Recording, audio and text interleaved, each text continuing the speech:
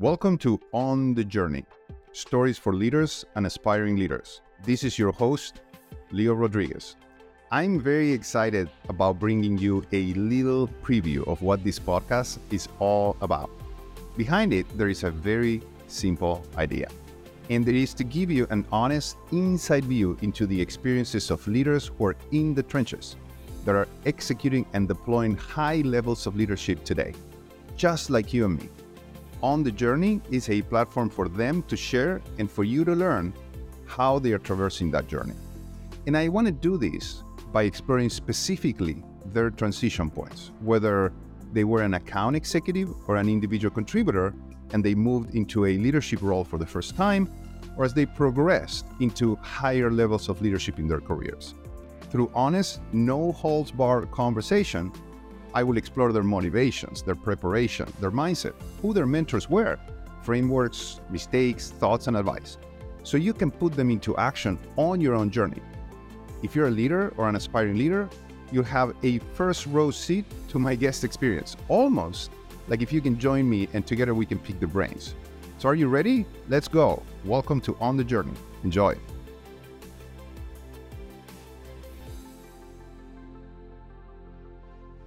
Welcome to Season 1, Episode 5 of On the Journey, Stories for Leaders and Aspiring Leaders. This is your host, Leo Rodriguez, and this one is another special one, particularly for those that are trying to jump into your first leadership role. I will have with me Ryan Pageau. Ryan Pageau is currently an area vice president for the west of the U.S. at Calibra, a company that I work for. And he has a good leadership career. He started as an individual contributor for IBM and other companies, then transitioned into SAP, where he became a leader through the Aspiring Leader program. And from there, we plugged him to work with us at Calibra. He took on the west of Canada and very quickly demonstrated his capabilities and moved to manage the west of the US, which is a very challenging region back then. Ryan is great. Is a fantastic young leader. I love Ryan, the way he explains his career, his trajectory, his journey.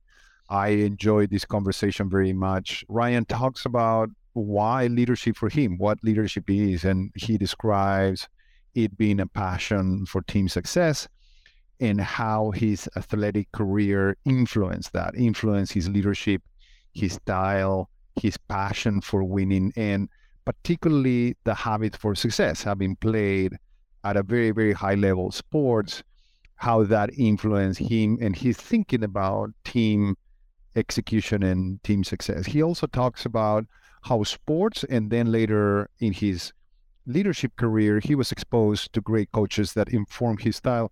And he also talks about how not so good coaches that allowed him to avoid some pitfalls.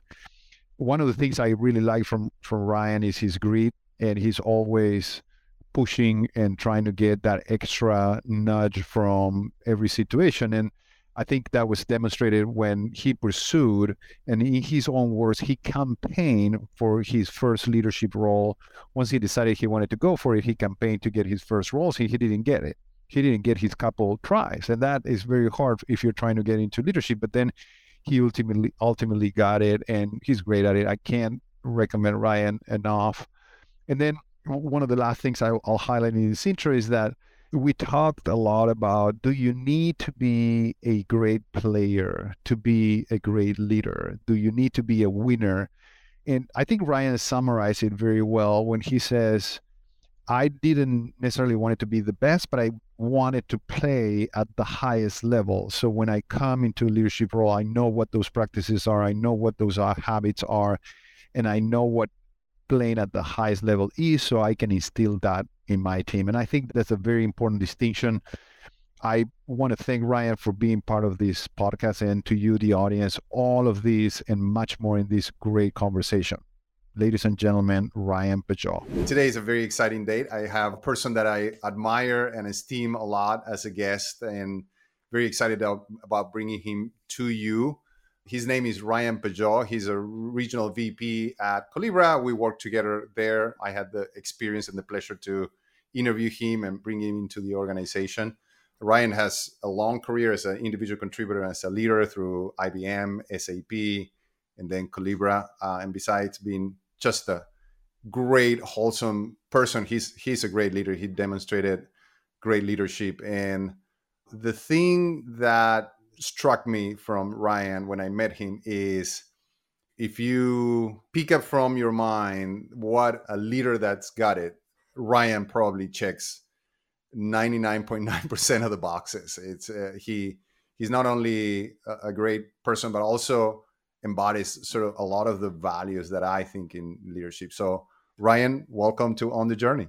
Well, thank you so much, Leo. Very, very nice words, very kind, and couldn't be happier to be here. Very excited for today. Yeah, it's great. It's great to have you here, and it's great to being able to show your leadership journey and share it with the audience. This is the purpose of the podcast, is to bring people that is in the trenches, right? It's like you and me working and deploying great leadership and not necessarily have a platform to share that. So super happy to have you. And I always start with, you made your own transition into leadership. It was an intentional one. And you know, what inspired you? What was the why? What's the why of transitioning into leadership for you?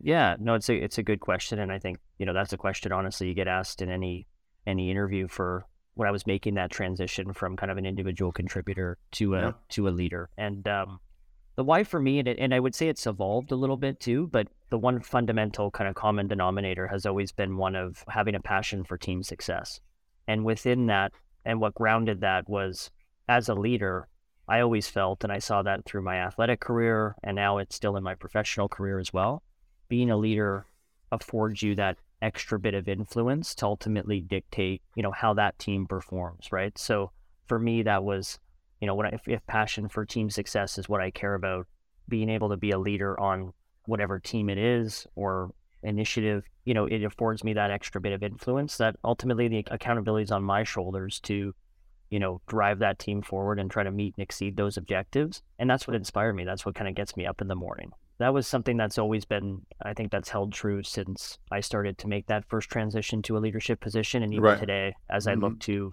you know, future leadership positions. Team success. So I listen to you and I pull a couple of threads. You brushed very quickly around. You mentioned something about your athletic career.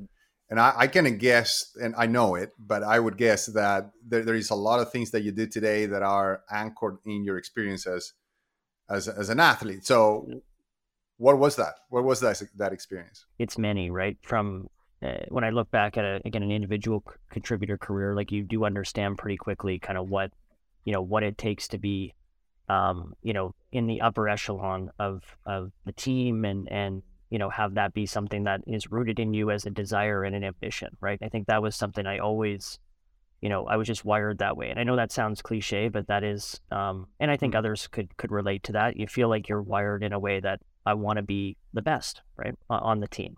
And then when it came to, you know, making that transition to a leadership position and seeing, you know, how influential and strong a coach or leader could be to influence your success, but at the same time, you know, if you're exposed to maybe some poor leadership, how that has an effect on not just you, but your team as well. I saw that firsthand many times, right? And I think when, you know, after you see it a few times, you definitely, it instills in you, hey, this is something that if you feel like you're ready and you've developed and you know, been exposed to the experiences you need to put yourself in a position to be successful as a leader, if that's something you're striving towards, you could take it by the horns and actually make it happen and ultimately affect the performance of that team. There is a lot of people that don't want to be in leadership positions, right? They just don't. Yeah. They don't want to deal with the B side of leadership, which is dealing with people and you know, all the things that are hard, like higher levels of responsibility.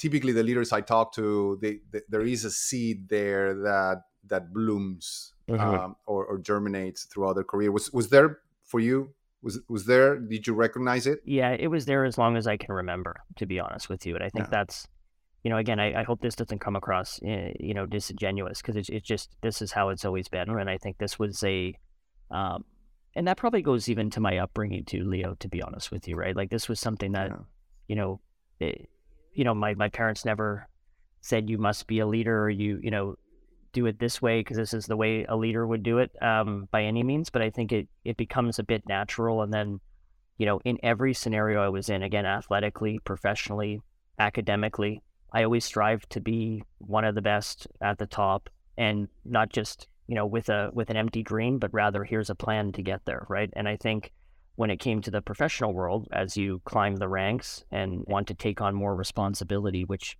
in actuality is what you're doing as a leader in many cases, that drive and determination never went away, and that ambition never went away. So it's always something where, as you look to the next 3-5 years, how can I take on more responsibility, and, Right. what does that role look like?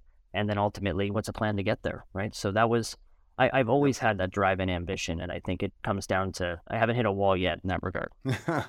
It's clear to me that you Yeah. haven't, and there is a long road ahead. So if I can take you mentally to that transition moment, right? That moment where you move from individual contributor to a leader.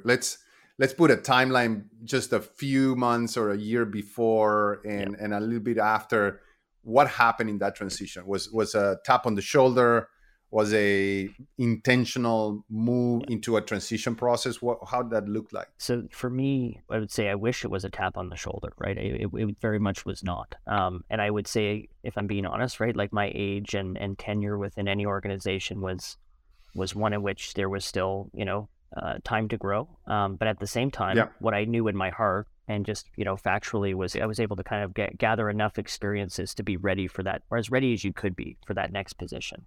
And then at that point, Leo, once you kind of feel like, okay, the time is now, in terms of I've gathered enough experiences, I've been successful in the areas I want to be successful, and really achieved what I set out to achieve as an individual contributor, while at the same time preparing myself for that next opportunity. It then became a bit of a campaign of sorts to really understand, what were those next 2 or 3 opportunities, and ultimately do the legwork to kind of go and meet the hiring managers, get on their radar, and be very clear and intentional, as you said, to what I believe this next position could be for me and why. So it was a bit of a journey in that regard, multiple processes in which I did not get the role I was aspiring to get, and took those experiences to build for the next one. All right. Well, there is a lot of gold there, a lot of nuggets. So we're gonna break it down. I don't know if you prepared it, but there is a lot of good stuff there. I'm excited. Let's do it. You mentioned that you felt that you achieved what you needed to achieve as an individual contributor. What is your opinion about, like, do you need to be accomplished to be a better leader, or a great leader, or successful as a leader, or effective as a leader? It seems like you think you need to, but now in retrospective, do you think it's needed? I think that's a really good question, and I think I've seen both, right? Where I've seen folks that have been extremely successful as individual contributors, and they've carried that success into a first or second line leadership position. I've seen the opposite. I'm sure you have, where there's been extremely successful individual contributors that have really struggled, in a first line leadership position, because they just don't have, for one reason or another, those leadership capabilities or competencies that have transferred naturally into that position. My thought was always this: like, I didn't need to be the best in the world, as an account executive necessarily, but I certainly wanted to be able to, again, gain the experiences, the successes that, that top 10 or 15% had. And I was lucky enough to do that, right? So where I take that pedigree, I would say is, and where there's a benefit is now when you're working with a team, you've been there, done that, and you've done it at a high level, that does naturally build credibility with the team. Right. So that was kind of the way I wanted to enter leadership. I wanted my brand to be someone of, hey, I was successful as an individual contributor. I carried that success into a leadership position, while at the same time, I took a secondary strong focus on building those leadership competencies ahead of that role. It's very interesting. The way I'm processing what you're saying is, first of all, it doesn't necessarily need the success as an individual contributor doesn't necessarily need to manifest as, a big success, but you need to have the experience to aspire and try to get there, because that's the only way you will understand what it takes to be in that successful position, right?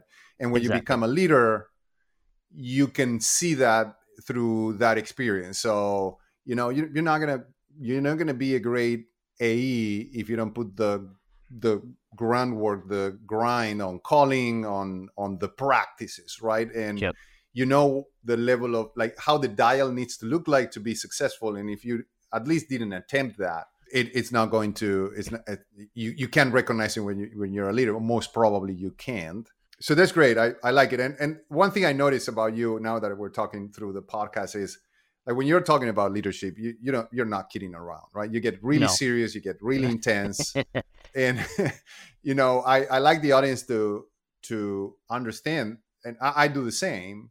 Is that we're not kidding. It's very, very important for us to take the leadership responsibility, right? What's your reaction to that?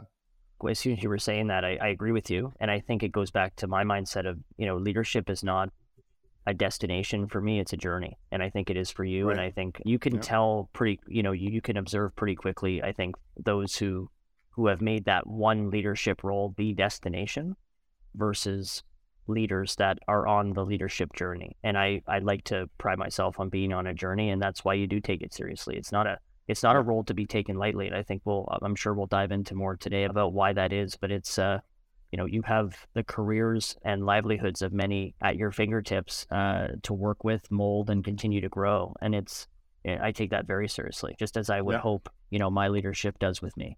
So it's a serious topic, but it's a fun topic too.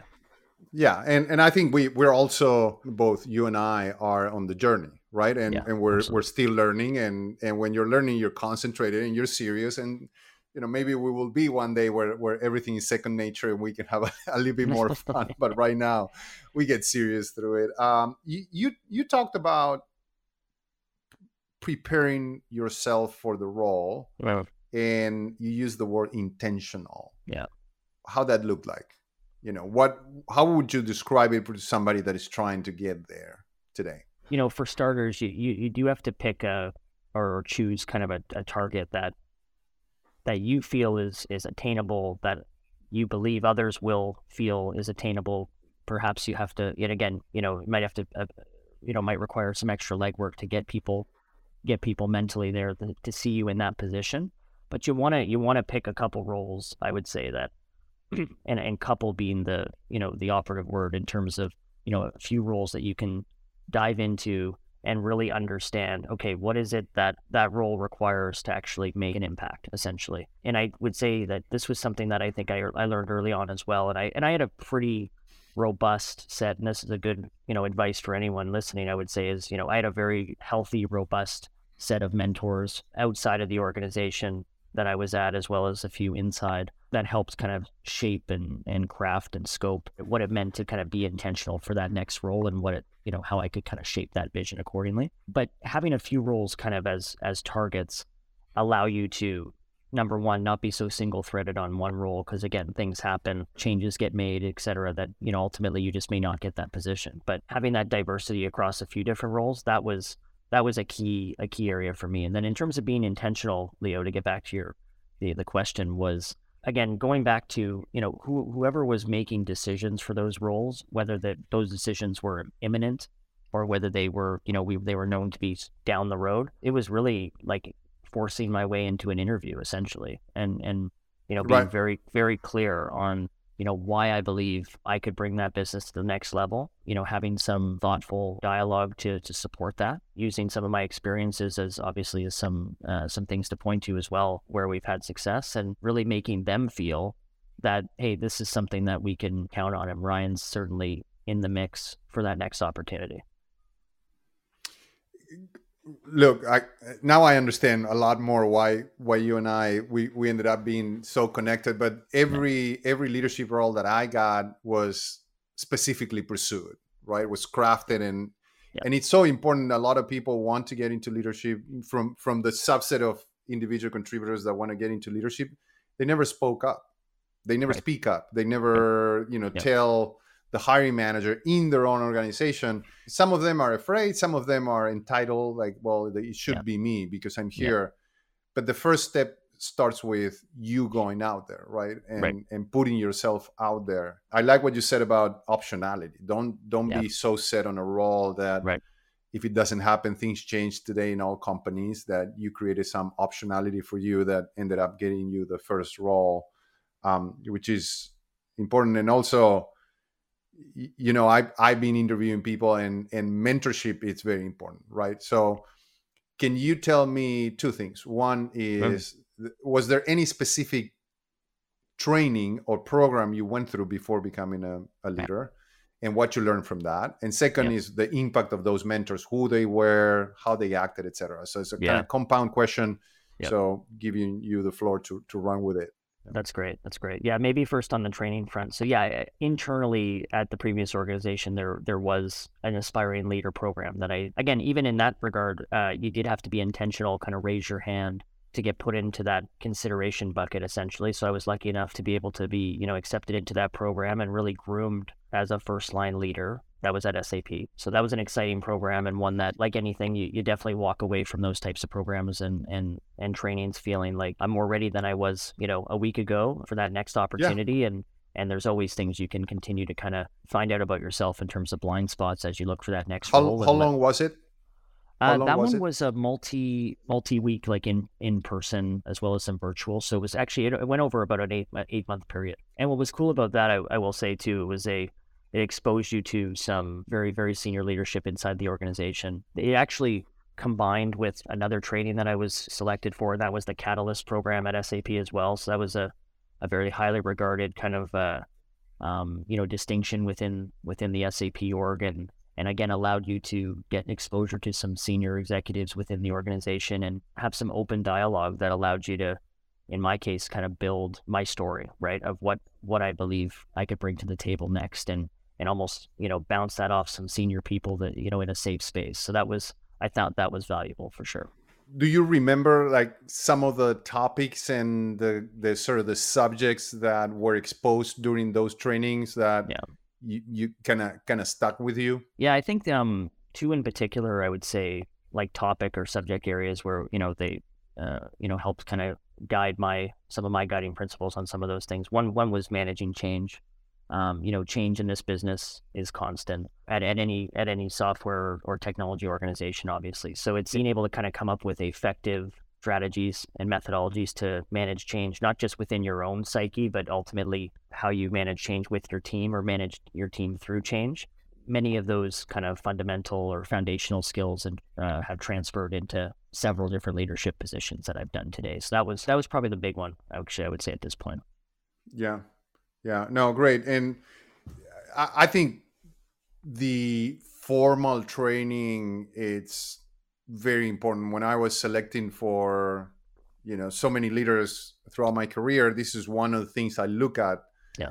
Was there any formal training leading up to that? Because there is a lot of galore out there on, and I'm not sure I'm using the word right, but it's more like, well, everybody's winging it, so I'll wing it, right? Mm-hmm. And through formal training, you start getting some actual usable frameworks that you can apply, and they work, right, instead of you trying to just wing it or learn on the right, job. right, Even if it, like you said, I was more prepared than before it. right. I probably wasn't fully ready, and you'll never be fully ready. No. But you pick those things that make your life a lot easier and actually accelerate and speed up the process of being effective as a leader, right? And in terms of mentors, like what was the impact of your mentors throughout your career? It's been very impactful. And what's been interesting, and I think this was, again, something that I've focused on and been intentional about, and some of it comes naturally as well, which is the change of your mentors and the evolution of your mentors over time. I've probably had, I thought about this actually before we got on the call today. I probably had over 25 to 30 mentors from when I started. Oh, wow. My professional career about 13 years ago. So it's a couple new ones a year, and some have stuck with me. Like I still, I still have a few that, I would call up, today that I was able to, lucky enough, Yeah. to be exposed to, 10, 12 years ago. But one piece of advice that I really took seriously and I put into practice around mentorship was, as you continue to move into different roles or roles that require more responsibility, I was always searching for mentors, almost, and it's hard to put into words, like almost two levels up, so to speak, right? So Right. if you're in a first line leadership position, you would like to have someone in your mentorship, call it board of directors, that is in that more senior position. And why that is not necessarily because that's the role that you're, striving or aspiring to become. However, it's just another perspective, right? And I was really big on, trying to find a diverse series of perspectives across my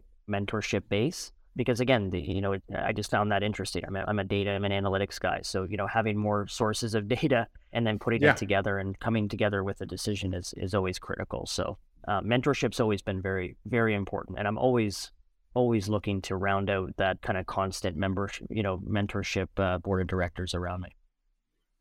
Yeah, the board of directors of mentors Yeah. is something that is absolutely critical. I also love the intentionality about not anybody, not just somebody that you're comfortable with, but somebody that actually it's a couple of steps above. Yeah. I love the sort of kind of the thought process around who needs to be almost you have the freedom to make that selection, whether that person likes it or wants it, right? You pick that person and you observe, you model, and hopefully you get to build a relationship, right?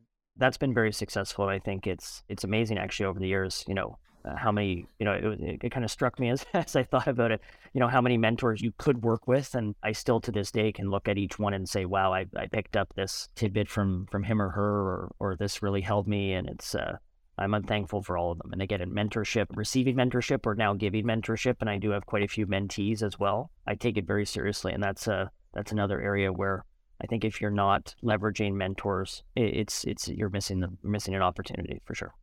Yeah, you're missing an opportunity. And I think the ability to build that network and then pick up the phone, if you get into leadership and you think you're going to have it figured out, you're going to have a very big surprise. You will have stuff, no matter how much you prepared, how organized you were leading up into it. I would predict that in the first 30 days, you're going to have to manage some big thing that you're not prepared for. Or it might be a minor thing, but you just don't have all the elements. You can pick up the phone and say, like it happened to me this week. I'm putting together compensation plans for AEs. Right. I know some parts, but not all of them. So I pick up the phone, talk to a CRO friend of mine, texted another one, and in less than half an hour, I got the thing figured out, right? At least I have a couple of options so it's your own personal library of mentors. So that's great. So one more through that transition, and then we'll go into execution and some other thoughts. Good. But you said you didn't get the first one you were aiming for. So the accomplished Ryan as an individual contributor all of a sudden is, it could be experienced as a big failure, right? So how do you traverse that? What happened? What was the role? And then you end up getting something. So how that happened? Yeah, no, it's a good question. I think it was third time was the charm. I went through two processes actually where I simply just didn't get the role, was not selected, different reasons in both cases. But I would say in the first one in particular, you're right. Like there was an element of feeling like, unnatural as it should have been. It felt a bit of like failure to a degree. And it felt like, you had done cliches, right? You've done everything that you needed to do, and you thought you had everything lined up, and they went in a different direction, and it was, it was tough to swallow, right? And I think to be honest, I probably didn't manage it as well as I would have liked looking back. The good news is I was able to kind of quickly turn the corner and again, gather those experiences, understand where there were areas where I could have improved within the process itself, and even prior to the process. And that goes back to the whole being intentional and really getting on the radar, I think was an area of perhaps a blind spot. So as you go through those next ones, by the third one, I was pretty locked in, and, I was successful in that pursuit. But that's another aspect where, you could be a high flying, successful account executive, first line contributor. That doesn't guarantee you that next role. And that's just not the way the business is. And that's not the way, in any aspect of our life. it's not as linear as that, right? So you do have to, like, luck is required, timing's required, and you need to be prepared to accept that, and frankly accept that rejection and that, quote unquote failure, and have that be part of the process. So the quicker you can kind of accept and digest that, I think the better you'll be off for that overall pursuit. Yeah. Very, very important concepts is necessary but not sufficient to be successful in your role, and wanting is not deserving, right? So you might want and you might think you're ready as a leader, but then you realize once you become a leader that are not the same thing, it's not the same skill set, and you start growing into that, right? That's partially why a lot of people have idealized this role of a leadership. They step into it and then step back out because it's just not what they thought about it.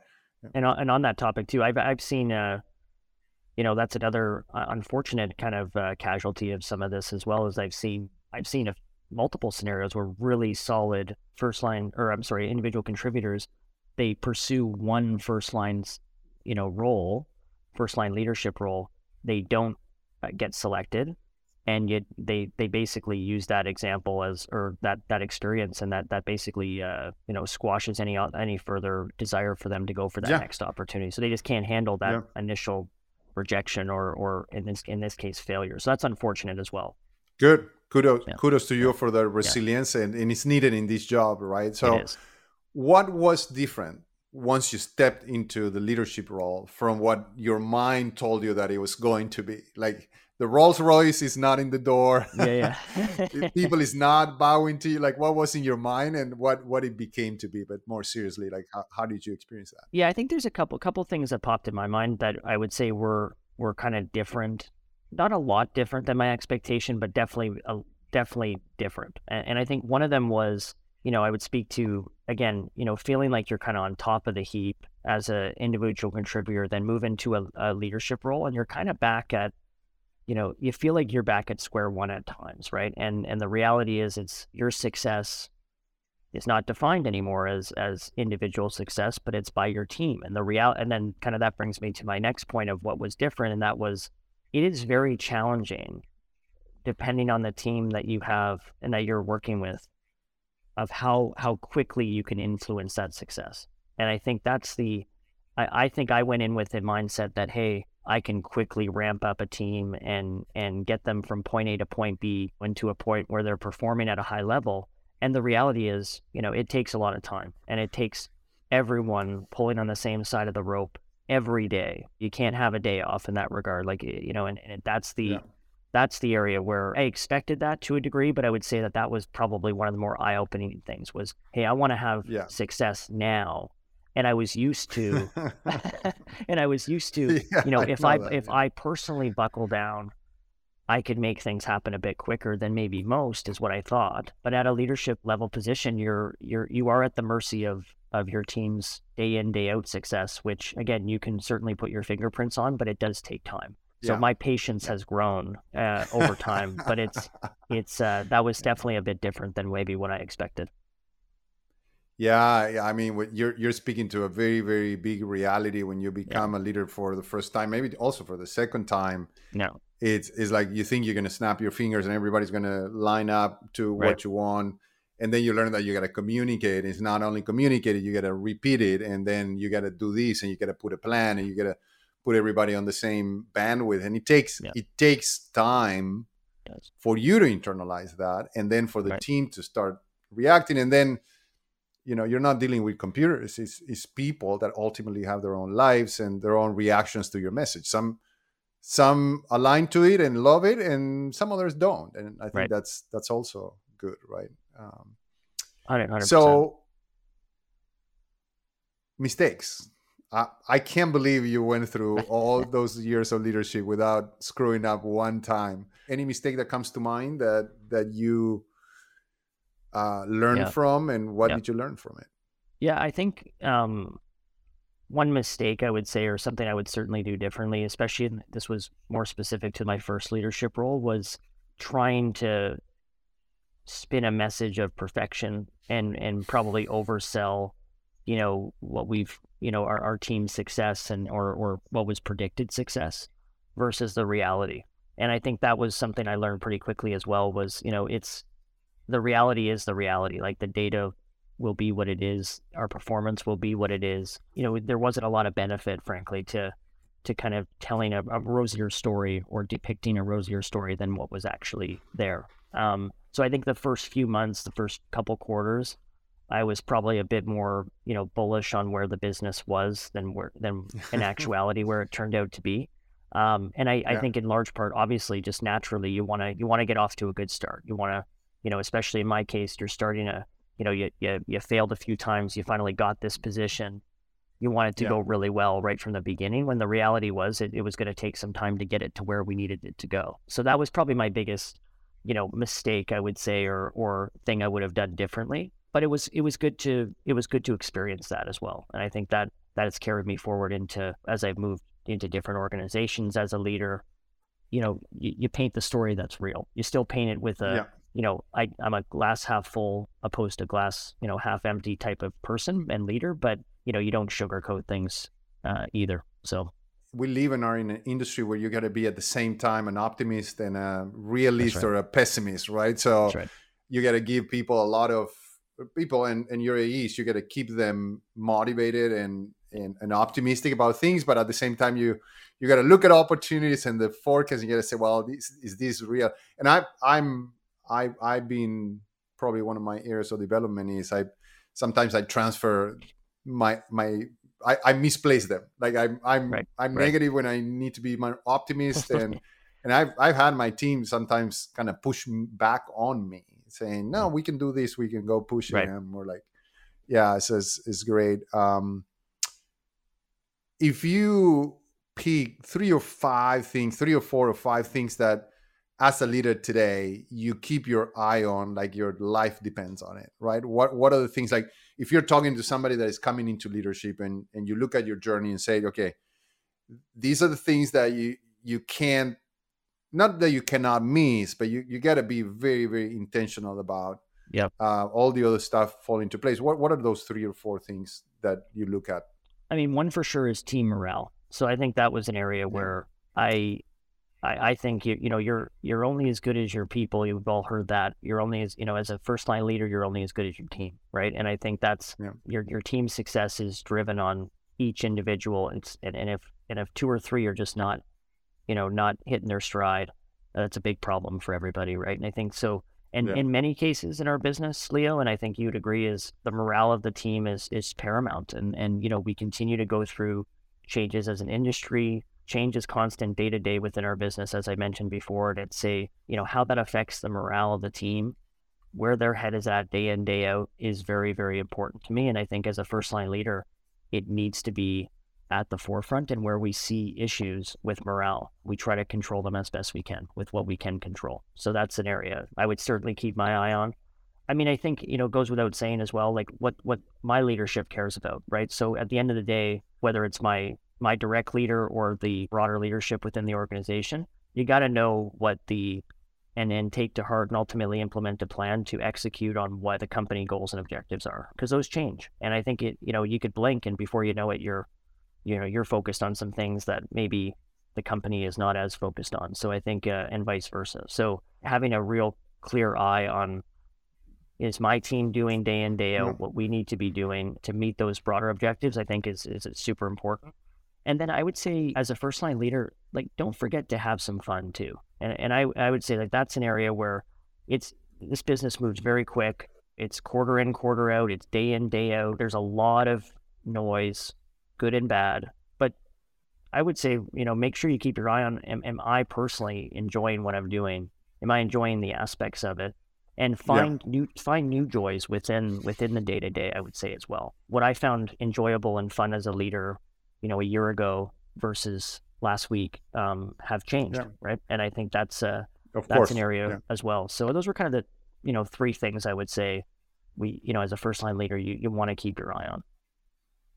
I'm terrible at having fun. I tend to be extremely serious, but I think the number 2 is something that is lost in a lot of leaders I've seen. That first of all, as a leader, understanding what your leadership and the company are trying to do strategically. And second, take that, articulate it, and embed it in your plan. That's right. it's another thing that I see a lot of leaders kind of not taking the time to think that through and understand how that looks like in their organization and implement it, which I think you're hitting absolutely the nail in the head there. Yeah. So moving on, so we're gonna start landing this plane. We took it off. We've had a great conversation so far. Yeah. I think we have another number 2 because there is so much stuff that you're dropping, Ryan, that is so important for the people that is looking at it, and you know, starting by the reality that leadership is messy, right? Yeah. You want to get into it, you want everything to be perfect. Like you said, your first experience is like, well, everything's going to be perfect. I'm going to project perfection, and you know, it takes a couple of weeks and you get punched in the face, right? Everybody has a plan until you get punched in the face, and you're surely going to get it. How do you manage your mindset? You talked about team morale as one of the important things, but you know, you got to take care of you yourself, put the mask on you before you put it somebody else. How do you manage your mindset? Yeah, I think it's, you know, without, at the risk of using too many cliches, it really is, you know, controlling what you can control has been the most effective way to manage my mindset, I think, over the years, honestly. You know, at first it was, stay positive, but the reality is some things aren't positive, and you got to be able to adapt quickly. I think the controlling what you can control, whether it comes to things that your team is bringing to you, concerns, issues, complaints, in some cases with internal processes, things like that, you can only control so much. And if you let yourself be consumed by every little thing, especially the things that you can't control, that's a very tough road, right? And I think a road that I didn't want to go down, and I haven't, right? So instead, you know, say, hey, I'm going to control what I can control, you know, raise concerns, issues to people that can make a difference or actually make a change. That's been a more healthy, I would say, productive approach to how I handle my mindset day in, day out. And frankly, it gives you more opportunities to, again, focus on what matters, which is the things you can control and the things you can influence. Yeah, same thing. I think it's another pothole and potential derailment for everybody that is listening, that is aspiring to leadership, is going through leadership, is like, you cannot solve every problem. You cannot control every circumstance, and you have to be very selective and understand what you can and what you cannot control. So that's a great thing as you're executing, right? You project very, very calm, very cool, very, you know, collected. Yeah. Do you allow, or do you think it's positive that leaders allow themselves to emote in front of their team, and why or why not? Yeah, I think this is an interesting one too, because I would say if you would have known me, you know, and maybe some folks listening will say, you know, I was much more emotional years ago than I was today, and I think that was it something. Doesn't show today. And I that was you know, I worked on that personally, intentionally, to maybe be less emotional on a day-to-day basis, but rather try to kind of have that even keel, you know, kind of a calm, cool, collected, you know, approach to many of the decisions I made, or as things kind of came my way. I would say I've been exposed in many cases to, you know, leaders and coaches that have been extremely emotional and quite the opposite. I personally react maybe more, you know, better to someone that might show a bit of emotion. Like I've never shied away from someone kind of putting emotion on their sleeve. I think where I've been able to show emotion in my leadership career thus far, it's been, you know, when we're in positions where, hey, we know we have to achieve something, it's starting to get down to the wire, so to speak. That authenticity and that transparency and ultimately that emotion starts to come out with the team to say, no one's hiding here. This is what we need to do, you know, ladies and gentlemen. And this is, you know, I want everyone to rally behind this objective and let's go do it. I think, you know, being too emotional, you put yourself at the risk of maybe that works the first few times, but eventually you might lose the audience, right? And I think that's an area where I tried to be very, very intentional in ensuring that was not the kind of leadership style I wanted to project. And it's a great thing, and I think as I develop as a leader, you learn to control what triggers you, and you also learn to I wouldn't say manipulate, but kind of understand what certain emotion that you project, how it impacts people. So you start using that Right. for the good of the team. Right. Right. So we're always trying to elicit some sort of action and emotion. And, if I get all riled up, people's going to get all riled up, or That's they right. might not interpret it well. But sometimes you need to be emotional, Yeah. right? Yep. You need to say, guys, if we don't do this, this is going to happen, right? And I'm really stressed about it, and but use it intentionally, That's right. not just let it flow just because, right? Because you can create a lot of havoc. And you also got to have the foresight to say, I'm going to react this way, and then I'm going to catch them on the other side, right? That's So right. they don't, right? So don't let it go crazy. So I appreciate that. Great. So we see the landing strip. We're getting there now. The sort of a little brainy questions is, when you look back in your youth, right? When you look back in your experience as a very formative years of your life, I like to explore episodes that stuck with you, and you now use those skills, or that episode influence you as a leader today, gave you a skill, or perhaps tells you some things that not to do.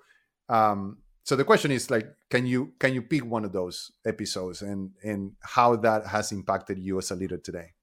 It's difficult to kind of narrow it down to one episode, but I would just say there's been a few of course, examples clearly. Yeah, clearly in my past where, and most of them do still kind of I tend to get drawn back to like an athletic setting where, I've seen firsthand good coaching, inspiring coaching, the ability to kind of craft a vision that people can rally behind, and how that made me feel, and how excited and motivated and inspired it made me feel to want to go out, in this case, on the ice from a hockey perspective, and get the job done. And I just remember, multiple kind of, either whether it was pregame discussions or in-game discussions with coaching, that I try to emulate some of that theme and that mantra within how I approach my leadership career today. The power of motivational leadership and motivational coaching, I believe, is very strong. And in this business that we're in too, everyone has their own motivations, and sometimes people need a nudge, and being able to do that effectively is a really, really important skill if you can master it. And I'm not there yet, but I do believe that's an area that I continue to focus, and I think it's an effective one. And absolutely, and it shines through your teams, right? So before I let you go, one double click on that. It's any framework or anything that you can share with the team or the audience about how do you do that? How do you build that motivational message, or like, how would you deconstruct one of those? Yeah, I think there's, again, and it can be challenging at times because it's not everyone's motivation is aligned, right? But I do think, at the end of the day, we're all on team, whatever organization you're at, right? And I think that's where I try to drive it around a common goal that most, if not all, people should be able to agree, hey, this is something, when I wake up every day, we want to achieve. And then being able to kind of craft what it means when we do achieve that objective or that goal. So it's not just to achieve it for the sake of achieving it, but what does that really mean to our shareholders, to our investors, to the broader ecosystem, et cetera. There's a lot of power in that final 5 yards after we go and achieve a goal, and having people understand, wow, I could be a part of that, and that's exciting. And this gives me a bit more of a, why I'm doing this clarity that maybe people are looking for. I think sometimes we get lost in the detail, or we get lost in, the journey sometimes of how to get there, and maybe forget, what it means when we get there. And I think that's where I try to shine a bit of a light on that, and make sure that we get everyone excited, and that's and motivated. So that's to me an area where I think we've really been able to unlock something. Creating and articulating a motivating image or vision is critical for leadership. And some leaders are very operational, right? We need to do this A, B, and C. And I think adding that layer is tremendously impactful, and tailoring that to what it means to each individual. It's a lifelong journey to get there, hands on the journey. So right. Ryan, again, I think you've poured gold and silver throughout the podcast. I mean, there is a lot that people probably can take on and implement their own journey. I just want to take a couple of minutes just to celebrate you as a leader. A couple of things that come to mind. One is I'm sure we're going to look at this 10 years from now, and it's going to be a nice little thing that the CEO of X, which is going to be you, is going to look back and is going to say, look, when I was just a young leader, I did this podcast with this guy. You can go in, like if somebody's researching you, they can look at this and see you in progress. So that makes me very, very proud of having you here and privileged. The second one is, I wish I could have been part of your team and not, your leader, because I would have loved to experience that motivation that you bring to the team, and to your execution, right? Because I feel I'm missing out, but I know you're doing tremendous work. You're deploying fantastic leadership in Colibra and probably in your future. So happy to have you here. I had a great ride. Anything that you want to share with the audience? Any last thoughts? Well, I would just say, thank you. Right. I mean, I'm privileged to and humbled, honestly, to be, one of the guests on the podcast. And I really enjoyed, your leadership. And that's something that I think, this is a fantastic platform to bring together, leaders, aspiring leaders and everyone alike to really get a good glimpse and vision into kind of what, where you are today and where you might want to go. So, and some of the trials and tribulations that may come along with that. So I think it's a fantastic opportunity. And again, I'm just glad to be a part of it. And, hopefully your listeners, again, pick up a little something that they can bring with them to, drive them forward. They sure will. They sure will. Thanks, Ryan, for being with us today. And the door is open for number 2. So we'll get together soon. I'm ready. Thank you, Leo. Take care. Hey, thanks for listening. If you like this or any other episode of On the Journey podcast, please subscribe, like, or comment in your favorite podcast platform. This episode of On the Journey's idea, writing, recording, and production was created by me, Leo Rodriguez, and it was edited by Martes Multimedia, owned by Ricardo Urdaneta. You can find Martes Multimedia or Ricardo Urdaneta through Upwork.